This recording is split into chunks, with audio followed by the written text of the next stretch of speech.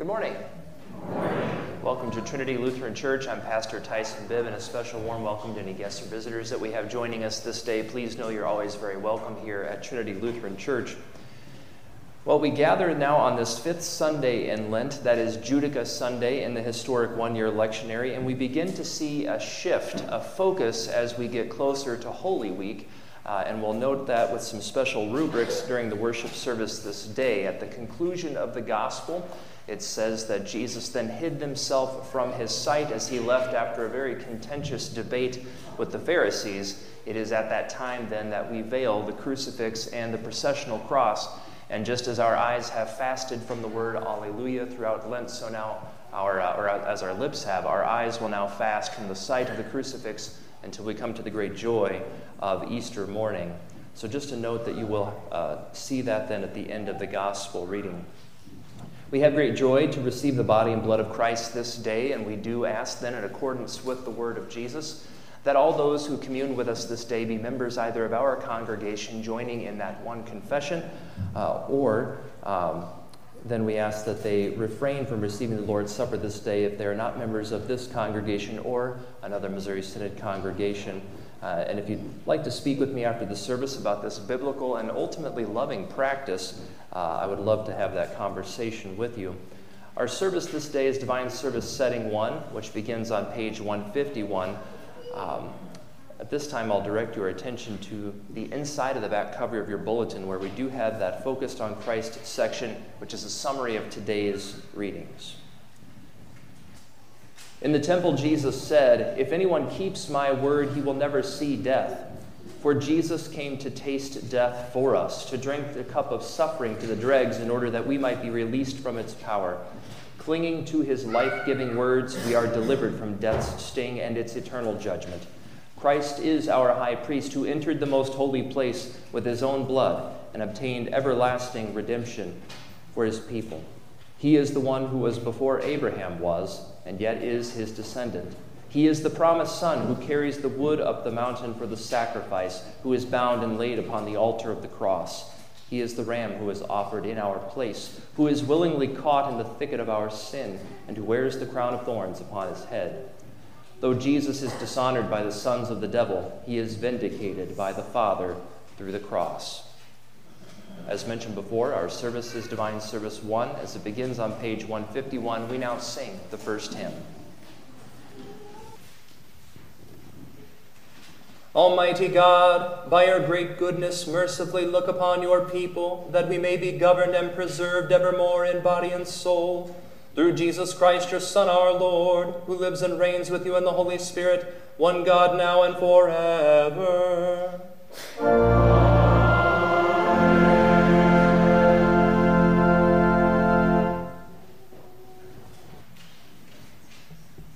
The Old Testament reading for the fifth Sunday in Lent is from Genesis chapter 22. After these things, God tested Abraham and said to him, "Abraham." And he said, "Here am I." He said, "Take your son, your only son Isaac, whom you love, and go to the land of Moriah, and offer him there as a burnt offering on one of the mountains of which I shall tell you." So Abraham rose early in the morning, saddled his donkey, and took 2 of his young men with him, and his son Isaac. And he cut the wood for the burnt offering, and arose and went to the place of which God had told him. On the 3rd day, Abraham lifted up his eyes and saw the place from afar. Then Abraham said to his young men, "Stay here with the donkey.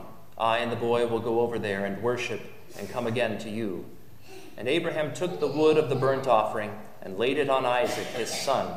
And he took in his hands the fire and the knife. So they went, both of them together. And Isaac said to his father Abraham, "My father." And he said, "Here am I, my son." He said, "Behold the fire and the wood, but where is the lamb for a burnt offering?" Abraham said, "God will provide for himself the lamb for a burnt offering, my son." So they went, both of them together.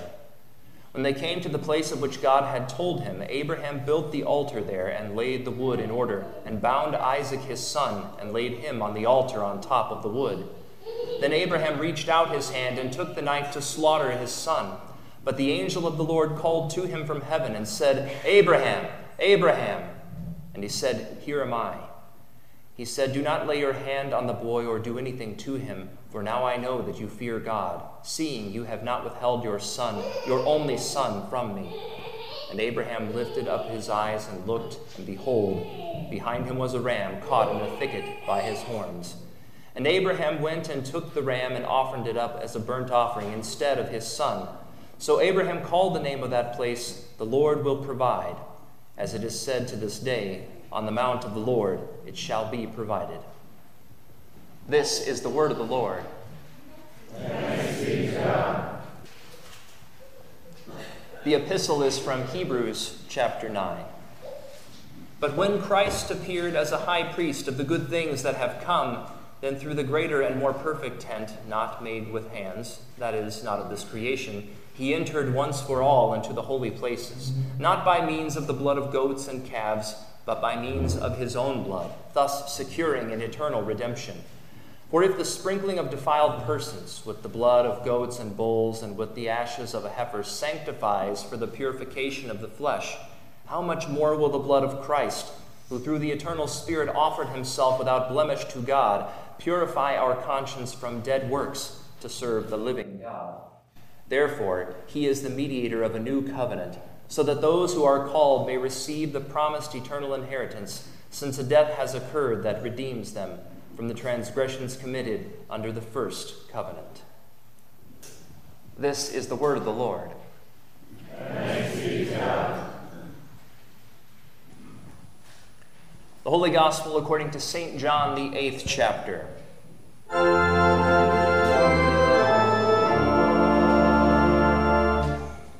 Jesus said to them, "If God were your Father, you would love me, for I came from God and I am here. I came not of my own accord, but he sent me. Why do you not understand what I say?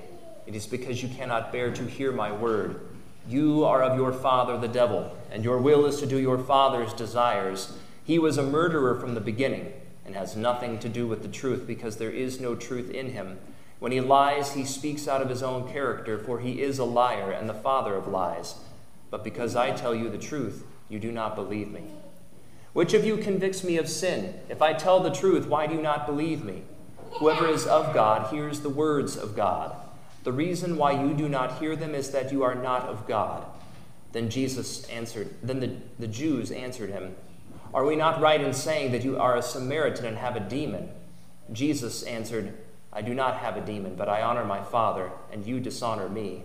Yet I do not seek my own glory. There is one who seeks it, and he is the judge. Truly, truly, I say to you, if anyone keeps my word, he will never see death." The Jews said to him, "Now we know that you have a demon. Abraham died, as did the prophets, and yet you say, if anyone keeps my word, he will never taste death. Are you greater than our father Abraham, who died? And the prophets died. Who do you make yourself out to be?" Jesus answered, "If I glorify myself, my glory is nothing. It is my Father who glorifies me, of whom you say he is our God. But you have not known him. I know him. If I were to say that I do not know him, I would be a liar like you. But I do know him, and I keep his word. Your father Abraham rejoiced that he would see my day. He saw it and was glad." So the Jews said to him, "You are not yet 50 years old, and have you seen Abraham?" Jesus said to them, "Truly, truly, I say to you, before Abraham was, I am." So they picked up stones to throw at him, but Jesus hid himself and went out from the temple. This is the gospel of the Lord.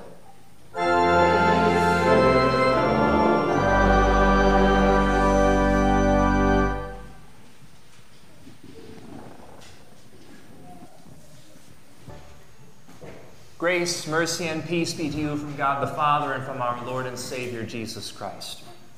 Our sermon text this day is from the Gospel reading, John chapter 8, verses 43 and 47. Jesus said, "Why do you not understand what I say?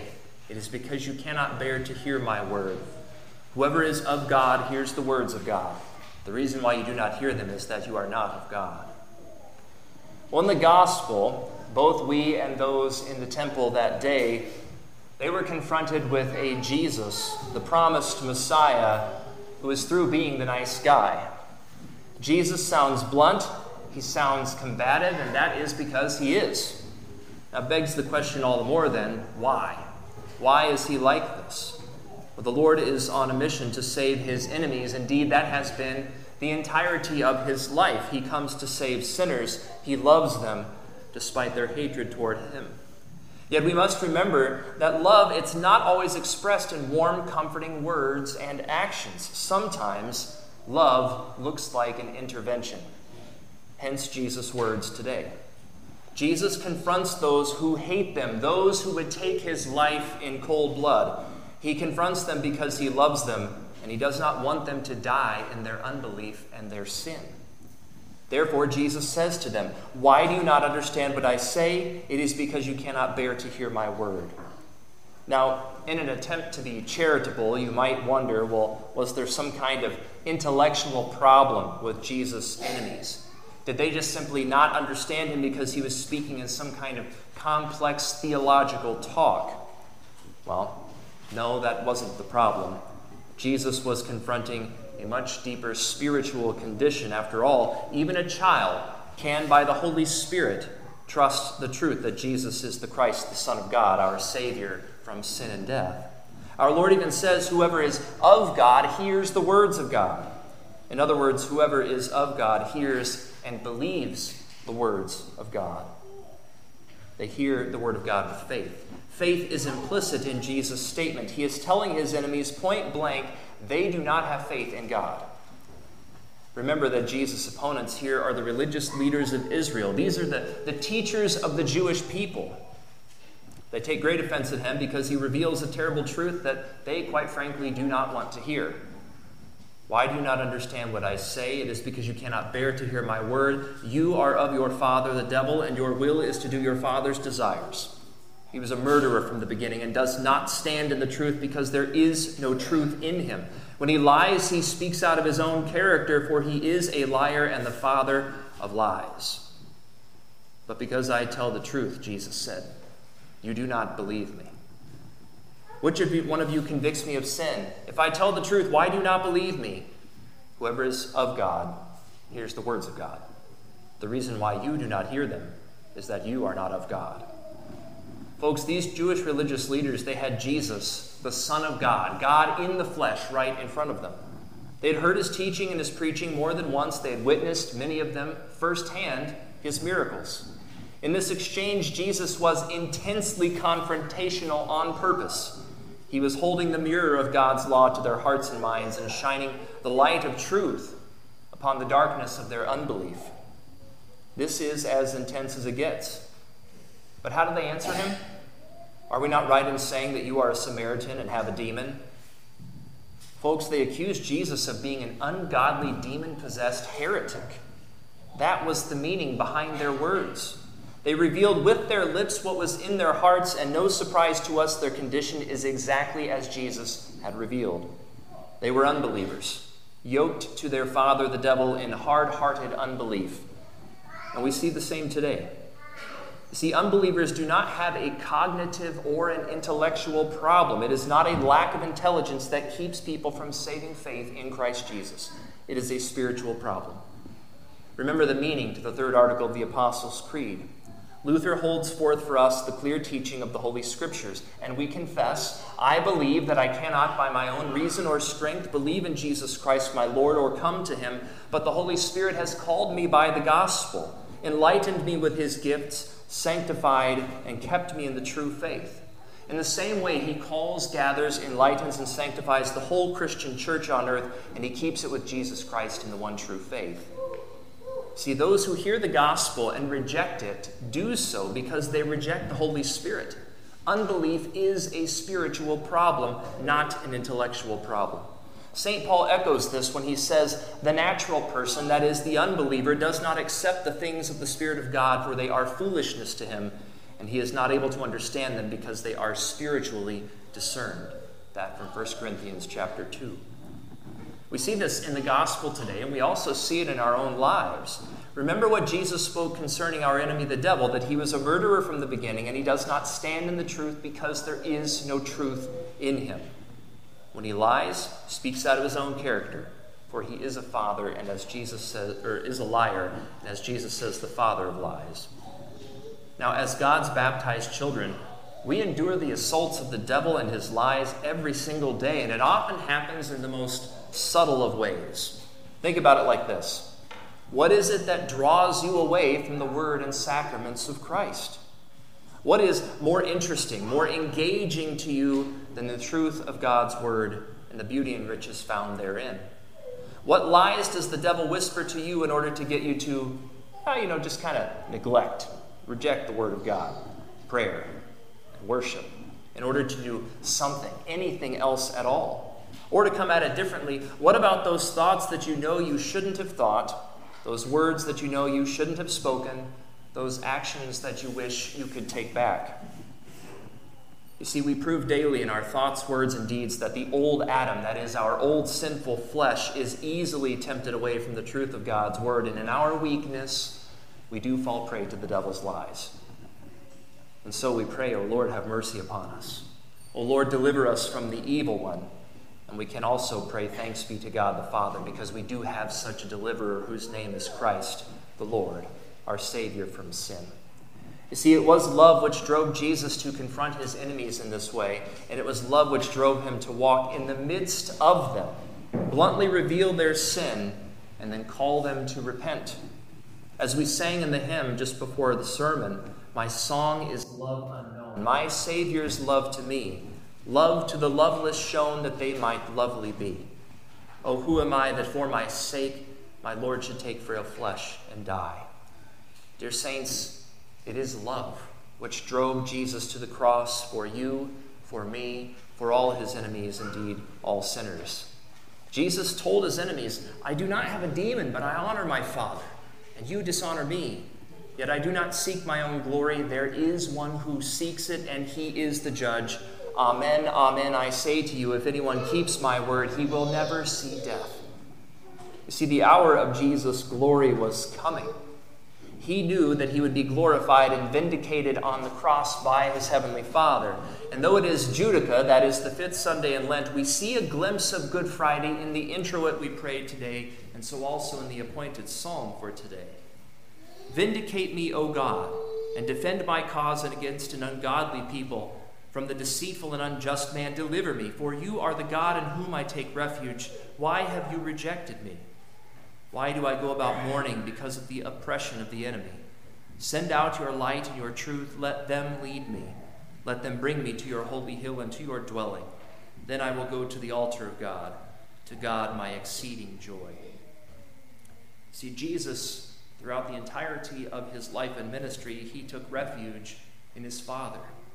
In his crucifixion and resurrection, he was vindicated, that is, shown and proved to be right and to be justified in all that he said and did.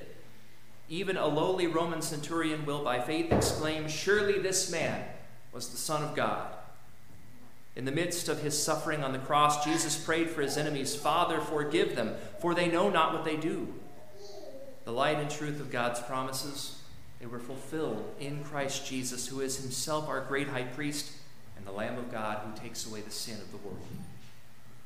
Like Isaac in the Old Testament reading, Jesus was brought to the holy hill of sacrifice, carrying the wood for the offering on his back, and there he was offered up for our redemption, our salvation. And that redemption and salvation is yours in Christ Jesus. Now, through faith in Christ, you have the full and complete pardon for all of your sins, life everlasting, the promise of paradise, and salvation from Satan. Again, these are all yours through faith in Christ Jesus. You who were far off from God have been brought near by the blood of Christ. You who were enemies of God are now baptized and beloved children of God through faith in Christ Jesus, and by the Spirit you cry out, Abba, Father. This is the word and promise of God we cling to in faith. As Jesus said, if anyone keeps my word, he will never see death. And so it is, dearly loved saints of God, that the Holy Spirit has called you to faith by this gospel. And he has gathered you here this day in order to enlighten you with the gifts of Jesus, his word and his sacraments. You see, these gifts of Christ, they give you a good conscience before your heavenly Father. They comfort your soul and they strengthen faith. It is the light and truth of God's word which led you to climb out of bed this day, come to God's holy house, ascend the little holy hill out there coming into church and be here where God dwells with you, his people. This is where your Lord feeds you his true body and his true blood from his altar. And so may Christ's gifts and mercy grant you exceeding joy and peace on this day. You see, we stand on one of the final Sundays in Lent, overlooking Palm Sunday and all that follows. And as we draw closer to these holy and solemn days, I pray that you go forward in repentant joy and in peace. May the light and truth of God's merciful love in Christ be your exceeding joy. In the name of Jesus, amen. May the peace of God, which surpasses understanding, keep your hearts and minds in Christ Jesus. Amen.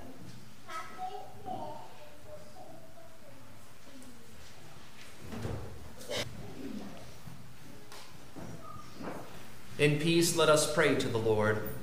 Lord, have mercy. To the God and Father of our Lord Jesus Christ, who by his death brought us to his holy hill, and by his resurrection justified us in his sight, that he would lead us by the light and truth of his holy word to vindication in Christ, in the face of all the enemies of the gospel. Let us pray to the Lord. Lord, have mercy.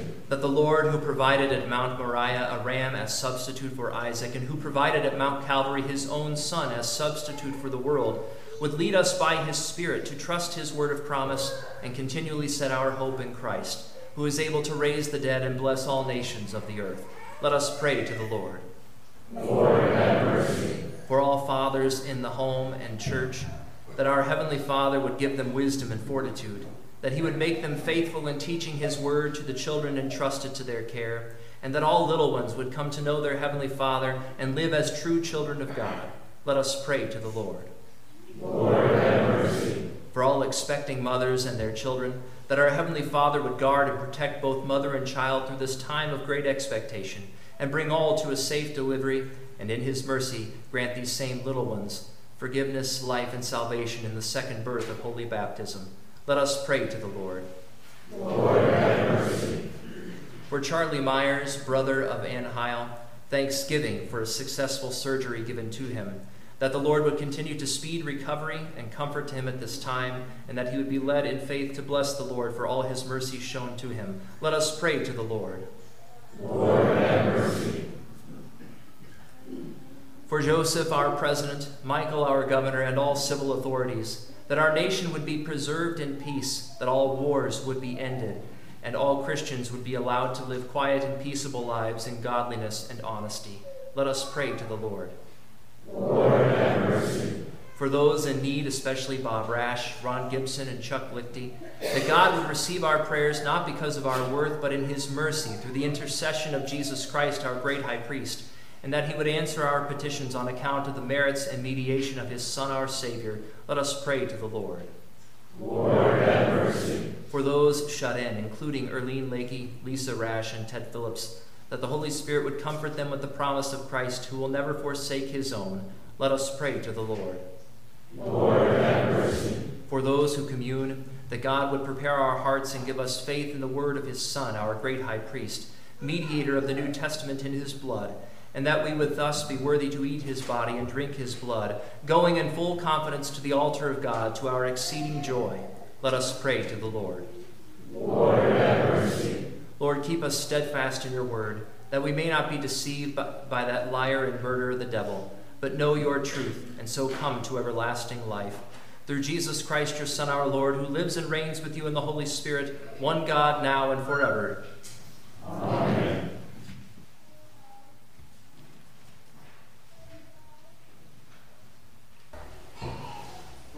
Again, good morning and welcome. And on that note of welcome, just so I don't forget, we do have some friends with us here from the Lutheran Student Center at the University of Central Missouri. I'm sure I got the acronym wrong and everything and all that, but I'll have you stand up at this time if you don't mind, Dallas, and introduce yourself. Yeah, please do. So everybody can see me. I wanted to say thank you, first of all. It's very welcoming of you guys to let us worship with you today. And my gosh, it's a gorgeous church, wonderful congregation, and a wonderful service. So thank you for letting us be here. We are with the University of Central Missouri, specifically the Lutheran Student Center. And we came primarily, the hour-plus trip it was, to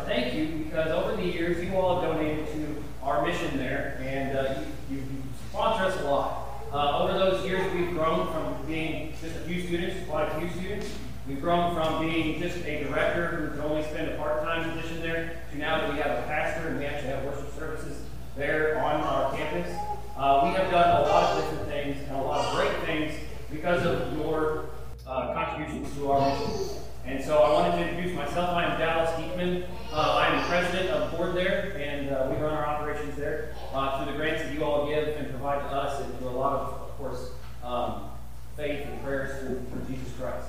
I want to introduce one of our students here. Well, actually, I'll let you introduce yourself. Okay, well, I'm Gabe. I'm actually the communications officer at the Lutheran Student Center.